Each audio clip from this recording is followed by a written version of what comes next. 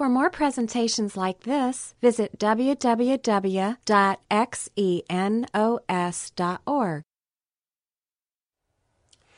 Hey everybody, Scott Risley here with Dwell Community Church. This is normally our Thursday night Central Teaching Bible Study where we meet down on the campus of The Ohio State University. But it was 5 weeks ago today that Governor DeWine asked us to stop doing that and instead to disperse and to stay home and to try to stop the spread of this coronavirus. So instead we're doing this tonight over the internet, and I'm glad you could join us. You know, when we originally were meeting down on campus 5 weeks ago, we had just finished up our study in the book of James, and we were about to start a study of the life of Christ in the Gospel of Mark. And after teaching on a few different topics for the last couple of weeks, you know what we're going to do tonight? We're going to finally start our study on the Gospel of Mark, the dawn of the good news. Yes, we're going to spend some time focusing on Jesus Christ and his relevance for today. Let me pray for us. Lord, we thank you that even though we can't be here in person, we can be here listening to your word, and we know your word will go out and accomplish its purpose. Lord, you say it does not return without accomplishing the purpose for which you sent it out, and I pray that's what would happen in our hearts here tonight as we hear your scriptures and as we gaze upon Jesus and this good news that rocked the world and has left it permanently changed, God. Amen. You know, I was recently talking with a friend in my home church about this fantasy novel that quite a few people in our group are reading. And, you know, it's long, and I read it, and it's a really good book. It's about 700 pages. But if you've ever read the fantasy genre, you know that they usually have a lot they have to set up. They've got their own maps of their own worlds. They have to tell you how does, you know, magic work in this world? How do what kind of monsters do they have in this world? And so, you know, it takes a while to lay everything out. And my friend was telling me, as we were talking, he said, "This is the best book I've ever read in my life." And I said, "Whoa, hold on. You're telling me this is the best book you've ever read? Have you ever read J.R.R. Tolkien, the writer of The Lord of the Rings? Your guy took 700 pages to start telling a story. J.R. Tolkien took 1,000 pages to tell the entire story of The Lord of the Rings. That is genius. And in doing so, he essentially defined and revolutionized and created the modern fantasy genre. So sometimes the mark of good literature is not how long it is, but how short it is and how much it says in a short space, and also the impact it has on other literature. And that's why I'm so excited to study the book of Mark tonight, because Mark is the shortest gospel by far, the shortest of 4 accounts of the good news of Jesus Christ. And I love the book of Mark. It's one of my favorite gospels, definitely top 4. And we're going to study Mark's gospel. What I like about Mark is a couple of things. Its brevity, as well as its impact on shaping how the New Testament unfolded. First of all, Mark's brevity. What Luke covers in 182 verses, Mark covers in 13. You know, in the time that it takes Luke to cover 182 verses, Mark has already, in 13 verses, covered the thesis of his book, 2 Old Testament prophecies, the ministry of John the Baptist, the baptism of Jesus, the temptation of Jesus, and he's zooming back up to Galilee to pick out his disciples. Jesus, you know, Mark gets right to the story of Jesus. He tells us in actions. He describes the actions of Jesus, much more than the teachings of Jesus. You know, Matthew's like, and Zerubbabel begat Abihud, and Abihud begat Eliakim. And Mark's like, come on, Matthew, we don't have time for this. You know, he says immediately, 41 times in his book, immediately Jesus did this, immediately did that. Move. And so we see quick from Mark in the life of Christ. We also see the impact that Mark had on the other gospel writers. You know, what scholars are agreed on is that Mark was written first of the 4 Gospels, and that he was a source for Matthew and Luke. And you know, if you can get New Testament scholars to agree on something, it must be right. It must be pretty obvious. How do we know Mark came first and was the source for Matthew and Luke? Well, it's because you see so much of Mark showing up in the other Gospels. 97% of Mark has a parallel in Matthew, and only a little bit less than that in Luke, 88%. In fact, 40% of Mark is just copied over, basically word for word into Matthew. And again, Luke is just behind him. And so these guys were clearly using Mark as one of their main sources. And so the way that the story of Christ was laid out in Mark both drew on existing written materials and other eyewitness testimonies, and also shaped the way Matthew and Luke told their particular stories for their particular audience. We also see the authority that stands behind the Gospel of Mark. You might be wondering, what authority does Mark have to write a gospel? Jesus said, you got to be an apostle to write scripture. You need apostolic authority.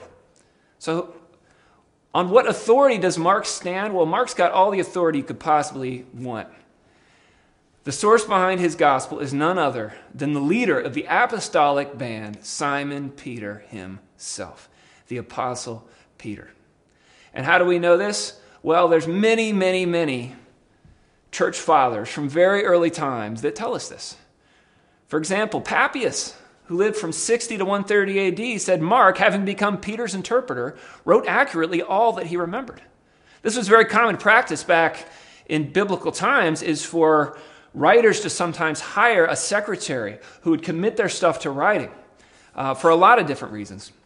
But Mark performed that role for Peter in this case. Same thing with Irenaeus.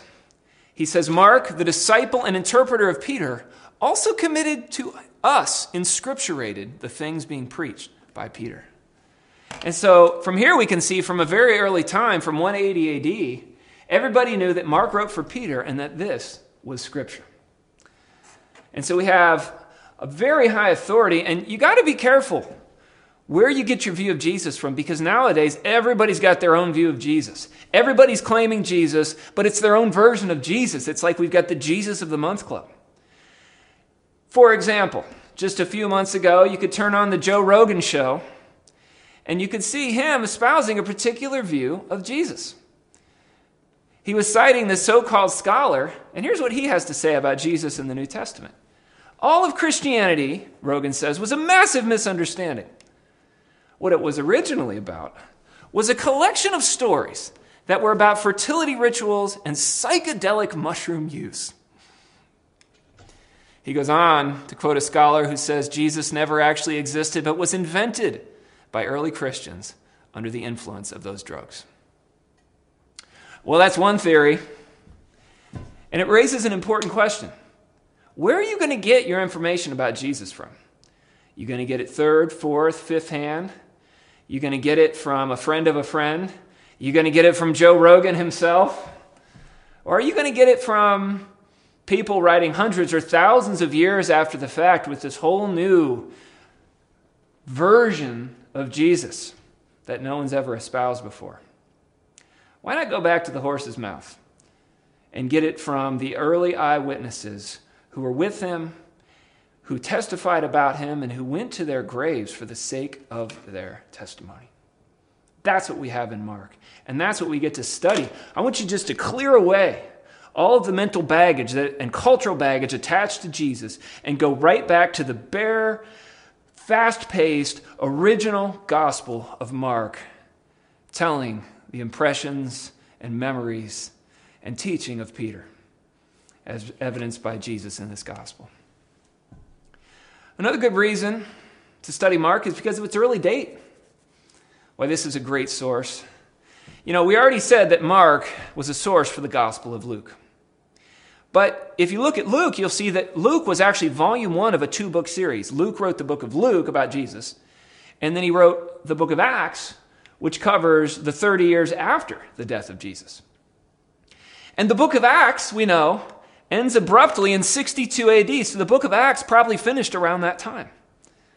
But at the beginning of Acts, Luke says, I already wrote the book of Luke, and you know all about that. Which means if Luke was done before he wrote the book of Acts, Luke was done in the late 50s, AD, 60 perhaps at the latest. But then if Mark is a source for Luke, that pushes Mark even further back into the mid-50s AD. And so this is a very early gospel. In fact, some people even date it earlier than that, into the early 50s, or even in some cases back into the 40s. I don't necessarily put it that far back, but what we've got here is at the very least the earliest historical document of the New Testament. And possibly, quite possibly in some people's estimation, the earliest book written in our New Testaments. So Mark's gospel, it's early, it's authoritative, it's brief, it had a huge impact on the other gospel writers. So who was this Mark guy who worked with Peter to write this gospel? Well, Mark did have a little bit of firsthand knowledge about the life of Christ. In Mark 14, one of only 4 brief passages that have no parallel in the other Gospels, Mark includes this strange little passage that takes place on the night of Jesus' arrest and the night before, he would be crucified the next day. Mark writes in Mark 14:50, all his disciples deserted him and ran away. There's this scene where Jesus is praying in the Garden of Gethsemane outside of Jerusalem, and a mob shows up, and Judas kisses Jesus, and he betrays him to the soldiers, and they arrest Jesus, and all the guards, and they get Jesus, and all the disciples flee. And then he says this, there was this young man following Jesus, and he was wearing nothing but a linen sheet over his naked body. And they seize him, the young, naked, linen-clad man. But then he pulled free of the linen sheet and escaped, naked. What is this about? Well, the consensus on this is that this was Mark. This was Mark sharing his own little piece of the story of Christ. Yes, Mark was with Jesus that night. Mark, we learn, was from some money. His mom had a sizable house in Jerusalem. And on the final night of Jesus' life, he knew they were headed out to the Garden of Gethsemane. He apparently left in haste. He didn't have time to get dressed. He just grabbed an expensive, slippery linen sheet, threw it over his body, and ran along behind. Mark, who knows how much he saw, but he was at least there for the decisive moments. Judas kissing Jesus on the cheek to betray him. The soldiers moving in. Peter's heroic swordplay. And the rebuke from Jesus. He saw the disciples all flee from Jesus, and that left Mark standing there, apparently with Jesus. The last follower left, maybe. And Mark had a choice to make. Would he stand with Jesus in this moment of need, or would he run? Scripture says he made his choice. The guards saw him. They seized him. And he slipped out of that slippery, expensive linen and ran naked through the Garden of Gethsemane to his freedom. The first and only, to my knowledge, streaker in the entire corpus of the Scriptures. But Mark, he ran just like the rest of the disciples did. But he got another chance.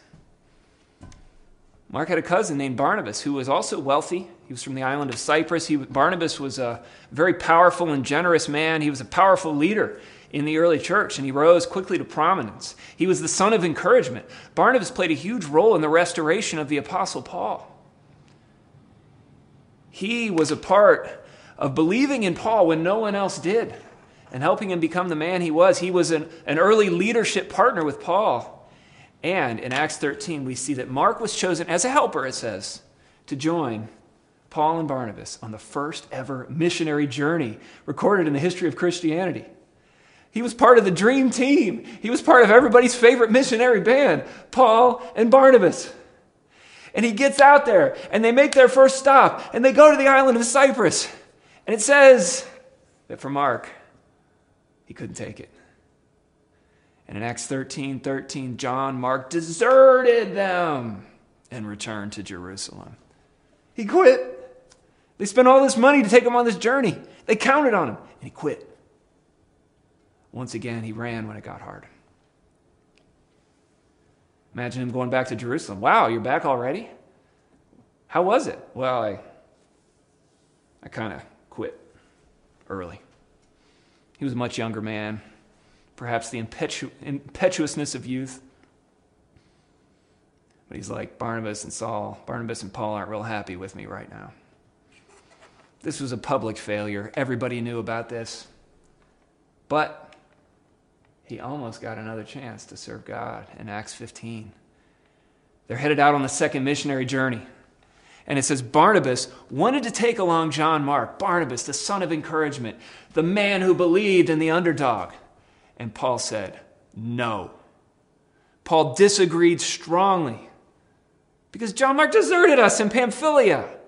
He hadn't continued in the work. I'm not counting on him again. I need reliable people. And this dude is done.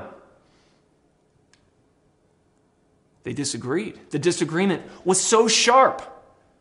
And the language is strong here. It was sharp disagreement, and they separated.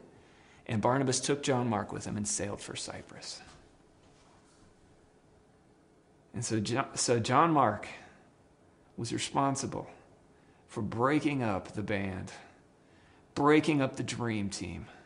He was like the Yoko Ono of the early Christian church. Paul and Barnabas parted ways. And again, imagine them coming back to Cyprus. You back so soon? What happened? Well, Paul couldn't work with Mark anymore. And so we felt like it was better just to split up and go our separate ways. You know, Mark at that point must have felt like he blew his chance to be used by God. You know, here it's public, it's embarrassing. Paul is mad at him. Paul doesn't believe in him, and everybody knows. And that is precisely when Mark was finally in the spot where God could use him. He'd run and failed enough. And now God had finally had him in a point where he was going to do what God had planned for him, for his contribution to the early church. Barnabas worked with him. He got to be discipled by Peter. He began working on the book of Mark. By the time Paul was back from the third missionary journey, in the mid-50s, Mark's gospel was done. It was right on the heels of this failure, just a few years later. And then at the end of Paul's life, he says, Timothy, can you pick up Mark and bring him with you? He is useful to me for service. I really want Mark here by me in my moment of need. He's a good minister. And I bring this up because I know that a lot of us can relate to Mark. A lot of us can. A young guy who's failed, and then he failed again, and then he got another chance and failed again, and it was public, and it was humiliating. And some of us are maybe feeling like that, like we failed. We messed up. And I just want you to remember, Acts 15 wasn't the last chapter in Mark's life. No, if anything, that was the beginning of the greatest usefulness in Mark's life. All his failure was training to be used by God for great things. And as we read this book, I want you to remember that it was written by Peter and Mark, both guys who had plenty of experience with public failure. And I want us to have hope, because one of the things they're going to emphasize proportionally more than any other gospel is that following Jesus, there's suffering involved. Following Jesus is hard, and you need to understand this, say Peter and Mark, because they want you to be able to hang in there. And this brings us to Mark 1:1. The beginning of the gospel of Jesus Christ, the Son of God. Gospel, or good news. Yeah, this is the beginning. Genesis 1, the beginning of our Bibles, begins with the beginning of creation. And the rest of the Old Testament then unfolds the subsequent chapters in God's plan of salvation. You know, each chapter building on the previous. But then we get to the end of the Old Testament, the final writing prophet, Malachi, the final prophet, and he ends on a cliffhanger. God says, behold, before the great and terrible day of the Lord, I'm going to send you Elijah. And then we get radio silence for 400 years. You know, it's like you get to the end of the show you're watching on Netflix, and you're like in binge watching mode, and you expect that next episode thing to come up because you want to watch the next one, and it doesn't pop up, and it's still not popped up, and they haven't released a new series, and then 400 years goes by, and they still have not released the next season. That's what it was like. They kept waiting and waiting and waiting. God, what comes next? When is it next? And so Mark begins also at the beginning. Because what he's unfolding here is not just another chapter in the Old Testament. This is something entirely new. This is the dawn of the good news, the launch party, the pilot. This is the beginning of it all. The beginning of the gospel, or the good news. What is the gospel? It's a term that Christians throw around. It originally comes from the Old English Godspell, which means glad tidings or good news. But for Greeks, the word was euangelion.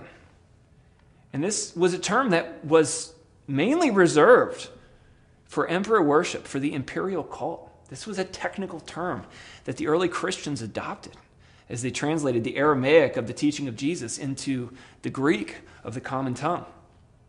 And we can see this term, euangelion, the gospel, the good news, we can see it in announcements related to very important events in the life of the emperor. Like, for example, this inscription, the calendar inscription of Priene, dated September 23rd, 9 BC, which I think we all know is the birthday of Augustus Caesar. But look at what it says, this important archaeological discovery. It says, this is a day which we may justly count as equivalent to the beginning of everything, inasmuch as it has restored the shape of everything that was failing and turning into misfortune, and has given a new look to the universe, at a time when it would gladly have welcomed destruction if Caesar had not been born, sending in him, as it were, a Savior for us and those who would come after us.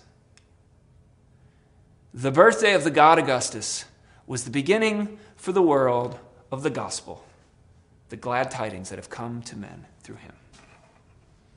Kind of a controversial term for them to apply this to Jesus. They're like, you think the birth of Caesar is the birth of a god? You think that's good news for the world? We got the real good news. And this is the beginning of the best news that the world has ever heard. The gospel. For Jews, it would have also brought up the good news of the prophet Isaiah. You know, the book of Isaiah has a lot of bad news. It's written 700 years before Jesus. And the prophet Isaiah is saying, you guys are going to get taken into captivity. You got some bad years ahead.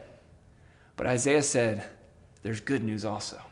And it begins a portion of the book where he's comforting the people. And what he's saying is, God is going to visit you. He's going to send his servant to take care of sin, and he's going to reign as a king. The Messiah is coming. And he announces this in terms of good news. Isaiah 52:7. Remember the passage we studied 2 weeks ago that James Rochford taught? The suffering servant, that was Isaiah, end of 52 and 53. How is that introduced? How beautiful on the mountains are the feet of those who bring good news, who proclaim peace, who bring gospel, good tidings, who proclaim salvation, who say to Zion, your God reigns. Yes, the kingdom of God, Jesus would then begin to announce, has come near.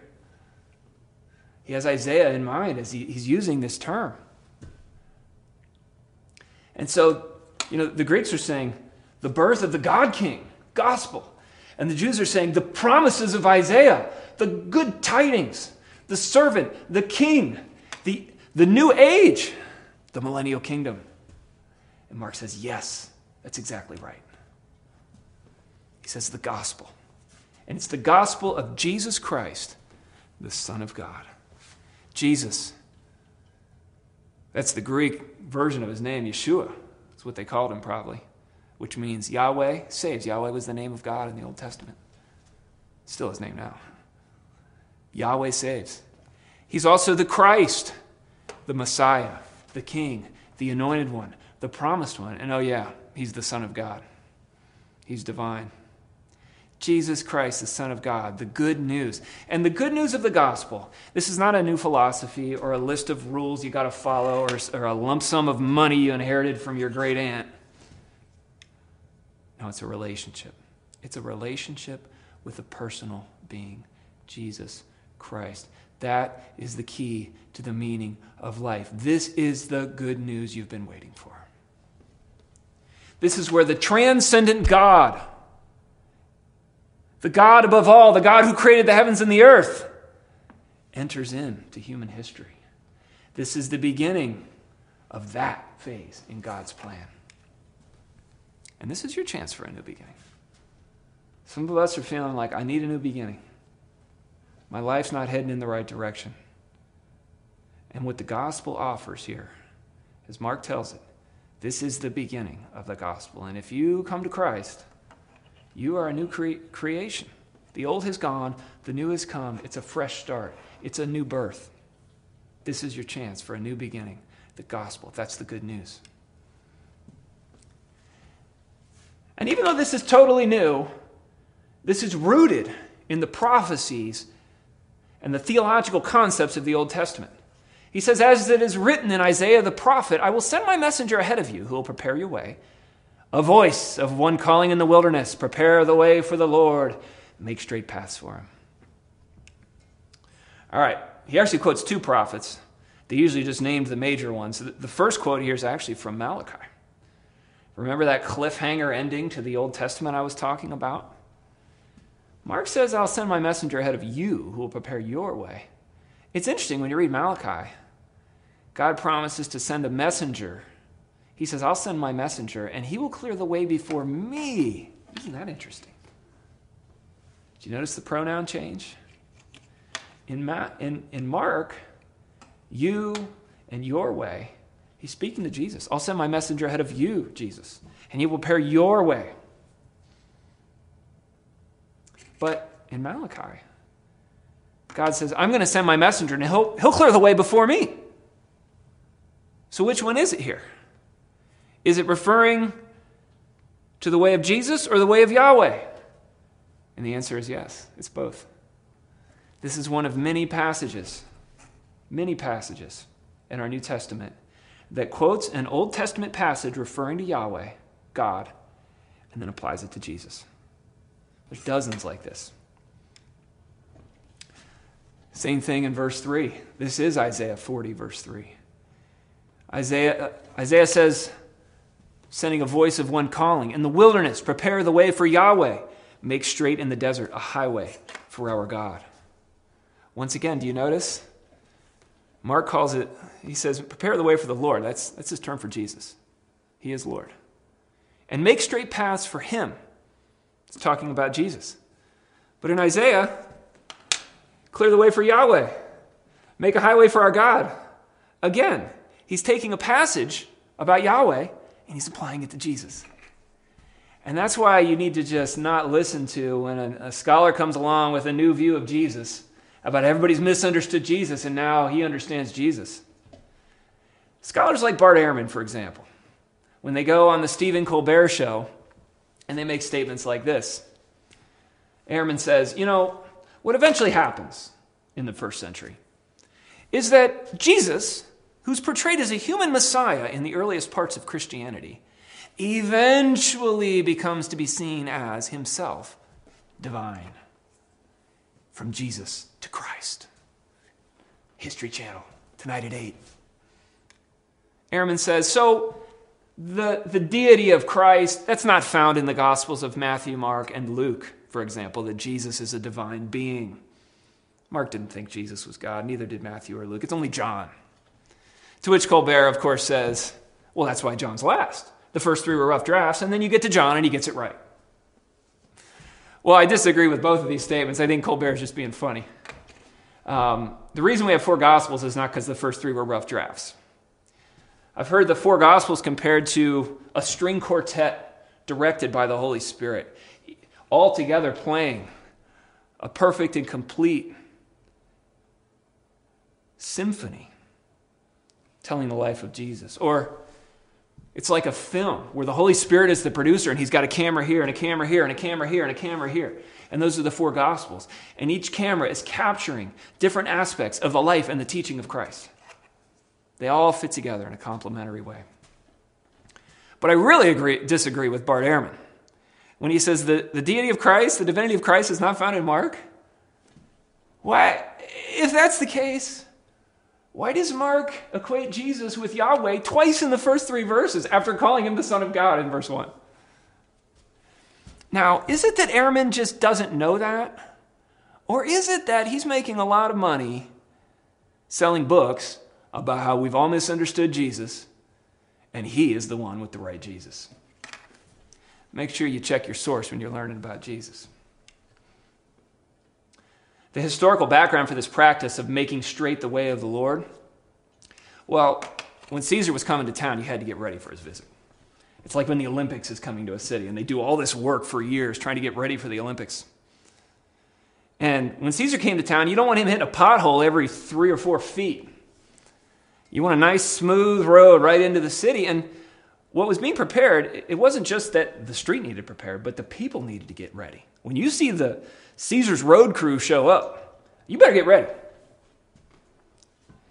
And John says, John the Baptist, who we're going to learn about in the next verse, when people say, "Who are you?" he says, "Yeah, I'm on Messiah's road crew. I'm a voice, that's it." And so John the Baptist appeared in the wilderness, preaching a baptism of repentance for the forgiveness of sins. Who was John the Baptist? Well, in Luke 1, we find out that John was born via miraculous birth, like a few others in Scripture. John's parents were Zechariah and Elizabeth. And in their old age, they had not been able to have kids. An angel showed up and told Zechariah, "Your wife's going to be pregnant. And I want you to name him John, and I got big plans for him." So there were high expectations for John when he was born. It was a miracle. John was Jesus' cousin. He was only 6 months older than Jesus. In fact, when Mary gets pregnant, she goes to her relative Elizabeth's house. And they hang out together for 3 months, pregnant together. Maybe till John was born, I don't know. But, so these guys, they would have grown up together. They would have perhaps gone to the festivals together at the temple 1, 2, 3 times a year. These guys knew each other, and yet John, we learn next week, he didn't know Jesus was the Messiah at first. He knew he was to announce the Messiah. He was pretty shocked when it turned out to be his cousin. God revealed that to him at Jesus' baptism. But John, in his late 20s, he began preaching and baptizing in the desert, and he became wildly popular. In fact, the whole Judean countryside and all the people of Jerusalem went out to him. Confessing their sins, they were baptized by him in the Jordan River. We're talking, John's speaking a little bit of hyperbole here. We're talking all the people, the whole countryside, everybody. This guy was hot. This guy was a celebrity. Everybody. And this is a grueling journey. This is not just like stopping by the pool before lunch to hit the Jordan River. No, this was a grueling journey. 20 to 50 miles, depending on where he was at on the Jordan River. It was a very dangerous road from Jerusalem down to Jericho. You were heading into the desert. You better bring water. You better be careful. And yet people said, we got to go. We got to go and see John the Baptist. He was so popular that decades after John's death, Josephus writes about it. Josephus, the Roman Jewish historian. John comes up in Josephus' work. Josephus writes, now, some of the Jews thought the destruction of Herod's army came from God. Okay, the context here is King Herod, Antipas, lost this battle. And the Jews thought that's divine punishment. And it was just as a punishment of what Herod did against John, who was called the Baptist. That's right. John the Baptist. For Herod slew him. John was a good man. John commanded the Jews to exercise virtue, righteousness toward one another, and piety towards God, and to come to baptism. Now, many others came in crowds about him, for they were greatly pleased hearing John's words. He's talking about the crowds that would go see John. And Herod became afraid. Afraid of what? Lest the great influence John had might raise a rebellion, for they seemed ready to do anything John should advise. So Herod thought it best by putting him to death to prevent any mischief John might cause. John was so popular and so influential, Herod saw him as a threat. And we'll get to the death of John the Baptist later, but for now we just need to note that Josephus, who's not a Christian, he's a Roman Jewish historian writing from Rome decades later. He says John lived when Mark says he did, where Mark says he did. He was doing the things Mark said he was doing, that he was a threat to Herod, and he was executed by Herod, and he speaks of the immense popularity of John. And I love it when secular history just happens to line up with biblical history, because people come along and be like, this was all psychedelic mushroom hallucinations. And then you read them Josephus, and they're like, yeah, maybe not that part. He says the whole countryside and all the people of Jerusalem went out to him. What was the secret to John's popularity? He's a weird guy. Verse 6, it says, his clothing was made of camel's hair, a leather belt around his waist. He ate locusts and wild honey. So here we got locusts made of camel hair, woven together, tough camel hair, leather belt. Kind of reminds you of the prophet Elijah, actually. A rugged, leather belt wearing desert man confronting the king. These locusts sounds gross to us, but it's actually a source of nutrition in many parts of the world still today. Although I think you want to dip them in the honey before you eat them, and it makes them go down better. But John's out there. He's wearing kind of weird clothing. He's eating locusts. He's apart from the establishment. People got to travel many miles to go out and see him. And his message seems like even more of a deterrent than his clothing. What was he saying? First he says, you need to confess your sins. That's what people were doing there. Confessing their sins. This was the big draw. Admitting you're wrong has never been a popular concept. Do you like doing it? I'm not a big fan. This is not in human nature to admit we're wrong. In fact, some of us listening here tonight, maybe we pride ourselves on never admitting we're wrong. It's not a popular concept. And yet we have people hiking for days to go out to the wilderness and stand in front of thousands and confess their sins and be baptized in the Jordan River. What was the draw of this guy? He was preaching something that spoke deep to the heart of human need. And Christians sometimes are given a hard time for talking about sin, the S word. Sin means to miss the mark. It means we've fallen short of the glory of God. And so you read people like Richard Dawkins in The God Delusion. This is a quote from John Lennox's book, Gunning for God, an awesome book. Richard Dawkins says this about Christians and sin. He says, Christian focus is overwhelmingly on sin, sin, sin, sin, sin, sin, sin. What a nasty little preoccupation to have dominating your life. And John Lennox responds so well.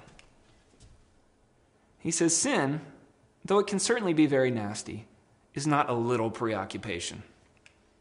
It's a major preoccupation that dominates the world. It is the root cause of tyrannies, wars, genocide, murder, exploitation, financial crises, injustice. It's of international, societal, and family breakdown, incalculable unhappiness due to lying, cheating, slander, bullying, stealing, domestic violence, and every form of crime. What is overwhelming, to use Dawkins' word, is the horrendous destructiveness of sin. And any philosophy such as theirs that trivializes or ignores sin is sheer fantasy. He concludes with this. I suspect the real reason for the superficiality of much atheist reaction is not that they do not see sin as a problem. It is because they have no solution. And John was bringing the bad news of the problem, and he was also giving a solution. He said, you need the forgiveness of sins. You need to admit your sins, and you need to receive the forgiveness. He also said, number 2, you need to repent. Repentance for the forgiveness of sins. What does that mean? It's a word that means to change your mind, especially regarding your attitude toward God. This means you're going on the highway one direction, you get on the exit ramp, and then you get back on the opposite entrance ramp and you go back the other direction. He says that's what you need to his religious Jewish audience. And third, it says baptism, baptized. You need to be baptized with water, John said. What was this about? Craig Keener, New Testament scholar, says, Jews had washings, but the only once-for-all ceremonial washing was the immersion that non-Jews had to go through when they converted to Judaism. To tell Jewish people they had to be baptized or repent the same way non-Jews did would have been offensive. Most Jewish people thought if they were born into a Jewish family and did not reject God's law, they would be saved. John told them instead they had to come to God the same way that non-Jews did. Yeah, John says, you don't get in because of your DNA. No, it's not that you're on the right track and you just need to not depart from it. He says you need a 180. You need a change of mind. You need to admit you're wrong, that you've fallen way short of God's law. You are not acceptable to God the way you are, John said. That's what God says to us, too. You're not acceptable to God the way you are, apart from Christ. But because of the good news, you can become acceptable to God. You can become perfect in his sight. You need to be baptized with water, but here's the thing. He's preaching the need for forgiveness and sin. How can water cleanse your soul? It maybe could remove dirt from the body, but cleanse the soul? And in that sense, John's ministry had the same cliffhanger element as the rest of the Old Testament. There was a fourth element, in that everything that he was doing pointed forward to Christ. He said, after me comes the one more powerful than I, the straps of whose sandals I'm not worthy to stoop down and untie.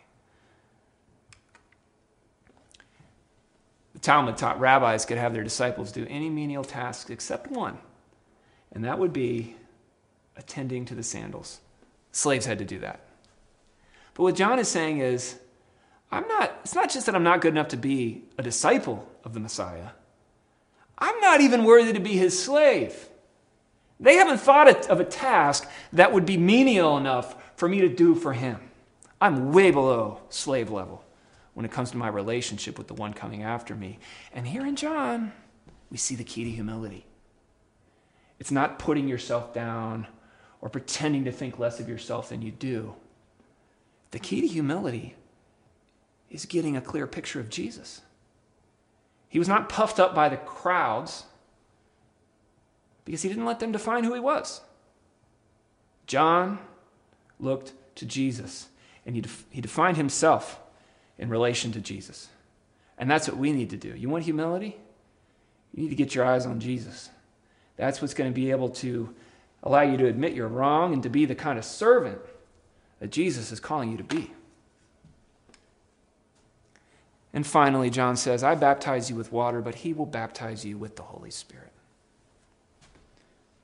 The water I'm using, it's only a picture of the cleansing that he's going to do.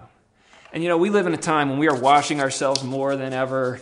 We got antibacterial spray, antibacterial hand sanitizer, antibacterial soap. We're washing our hands. I'm washing my hands more than I've ever washed them in my life. I'm theoretically singing happy birthday twice when I do it in my heart. We live in a time when we're washing, trying to get the germs off. But what Scripture says is, you need a deeper washing. There's a washing that needs to take place down in your soul. And water cannot reach where you need cleansed. And we feel it. We feel the deep shame. We know there's things we've done. We know there's a brokenness there. What do we do about it? We look in vain to solutions of the world. And John says, there's one coming with a new kind of cleansing, the cleansing of the Holy Spirit, and he can wash your soul. Christ provides a new cleansing for you, and you can have that cleansing today. You can have that tonight. As it says in Titus, he saved us, not because of the righteous things we had done, but because of his mercy. He washed away our sins, giving us a new birth and new life through the Holy Spirit. That is the good news. You know, Jesus said about John, of all who've ever lived, none's greater than John. Yet even the least person in the kingdom of God is greater than he is. How could he say that? It's because John marked the end of an era. John was the culmination of the Old Testament. He was the transition. He was the marker of a new beginning. But every person under the new covenant has unprecedented access to God. Everyone does. They've got an access that John the Baptist and the prophet Elijah only dreamed of, because we could be cleansed on the inside and God's Spirit can come and dwell within us. This is the good news.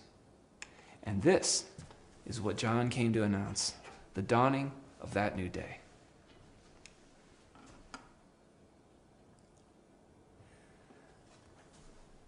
And with that, I'd like to say thanks for joining us here tonight for our first study in the book of Mark. And I'd also like to personally invite you to come back next week, where we're going to read the next 5 verses about the baptism of Christ and the temptation of Christ. And I got to tell you, the temptation of Christ, I can't imagine a time when it's ever been more relevant than for our lives right now. You have Jesus, he's out, he's isolated from everyone, he's practicing extreme social distancing. He's been doing it for 40 days. He's getting pounded with the worst temptation he's ever felt in his life. And he has no access at all to toilet paper. So come on back next week. This study was recorded at Xenos Christian Fellowship and is copyrighted. You may freely copy and distribute it as long as you keep it intact and do not sell it.